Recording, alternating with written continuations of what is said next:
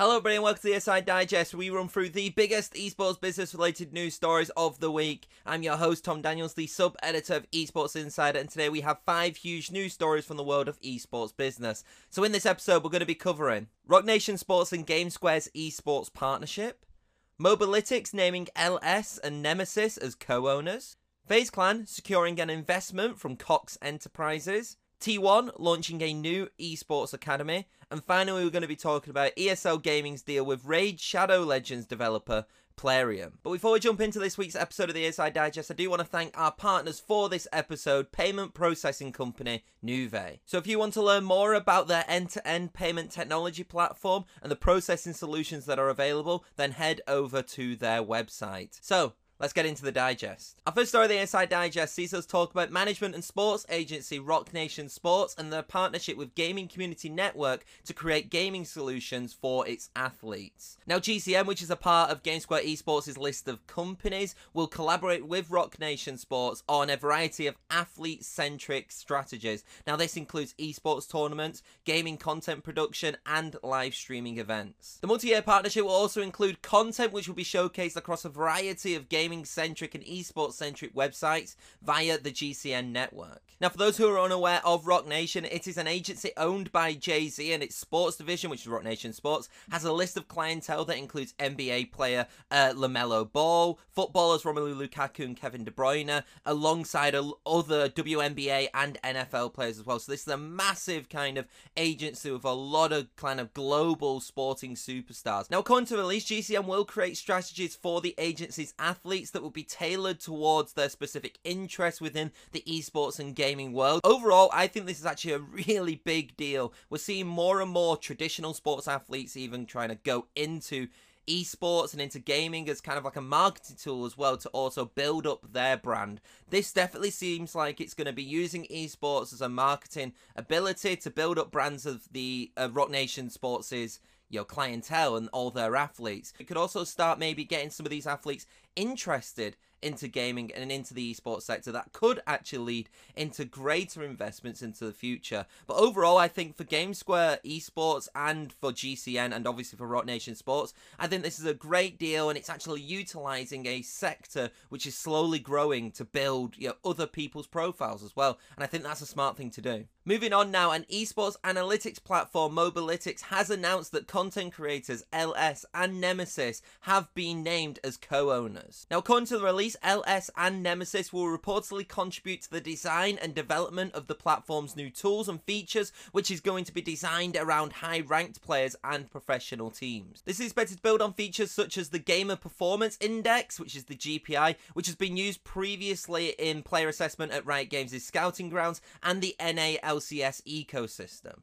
As a result of the move, LS and Nemesis will be joining the large ownership group of Mobalytics, which includes the likes of T1, Almas Capital, and HP Tech Ventures, among many other investors within the esports world. Overall, I do think that this is actually a really smart choice, especially if they're going to be using LS and Nemesis in a way to kind of bolster the, high-end player and the professional team's output within the platform itself. Having these two kind of experienced names within that sector already, and also popular names as well, can only help Mobalytics grow and develop its platform even more. So I'm really excited to kind of see what input both of these will have. How much of an input will we see through Mobalytics' next features in the future. Our third story of the ESI Digest sees us talk about North American esports organization FaZe Clan announcing an investment from media conglomerate Cox Enterprises. Now, according to the release, the investment is expected to deepen the relationship between Cox Enterprises and FaZe Clan. That relationship started in 2019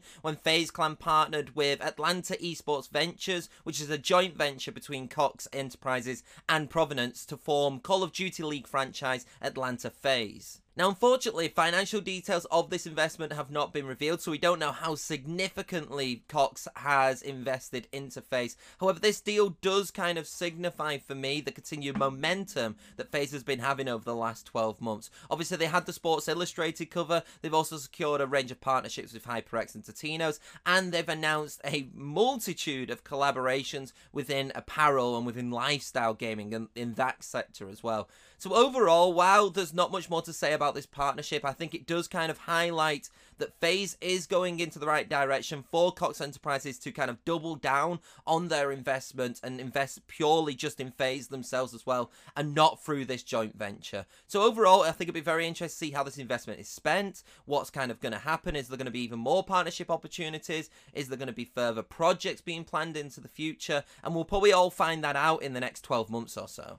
Our penultimate story of the ASI Digest sees us talk about South Korean esports organisation T1 and the launch of the T1 Esports Academy. Now, the academy is expected to launch in September in Seoul and will initially offer courses in League of Legends. However, the organisation has also revealed its intention to go into other titles in the future. Now, the T1 Esports Academy plans to kind of have two types of training courses throughout its academy, and that includes Path to Pro, which is an intensive academy program designed to train professional players, and then also this Path to Improve course, which is expected to be going out a little bit later in the year, and that was reported by Ivan Global. Now, unlike the first course, which is tailored towards professional players, Path to Improvement is a series of classes which will be tailored towards casual gamers and them looking to improve their gaming skills. To the global fanbase of T1, unfortunately, both classes will only be available for players who live in Korea. The reason why it is only for players who live in Korea is because T1 has actually created a dedicated academy setup within its esports building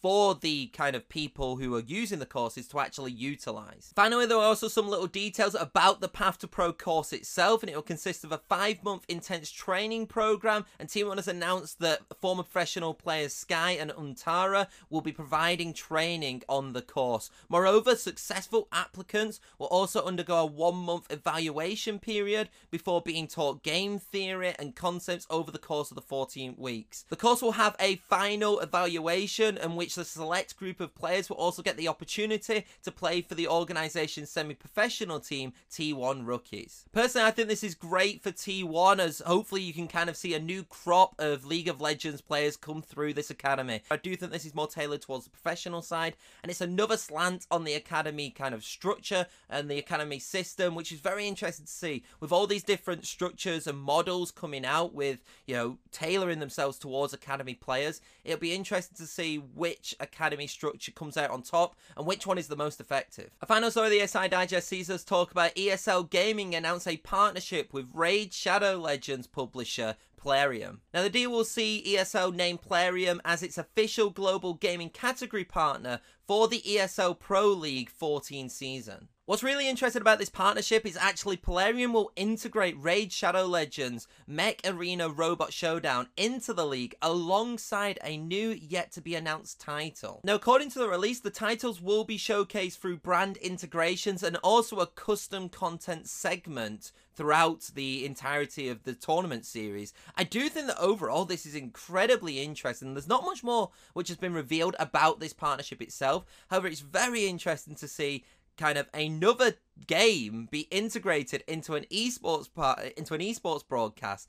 It'd be very intriguing to see how this is done and, you know, to what effect this has, because, you know, Raid Shadow Legends and obviously CSGO don't have that much crossover appeal in terms of, you know, they're not a competitor against each other. However, it is still unique to see what is potentially going to be CSGO players promoting Raid Shadow Legends on an ESL Pro Tour broadcast. So I'm very intrigued to see how this is kind of utilized and how the activations are made, and if this is going to work, and if we're going to see more kind of game publishers partner with esports tournaments in the future. And that is it for this week's ASI Digest. If you do want to catch up on any of the stories that I have read, then don't forget to head over to Esports Insider's website. Also, don't forget to follow us on LinkedIn, follow us on Twitter, and subscribe on YouTube. And also, you know, follow us on whatever you're listening to me on right now. But until then, I'll see you next week.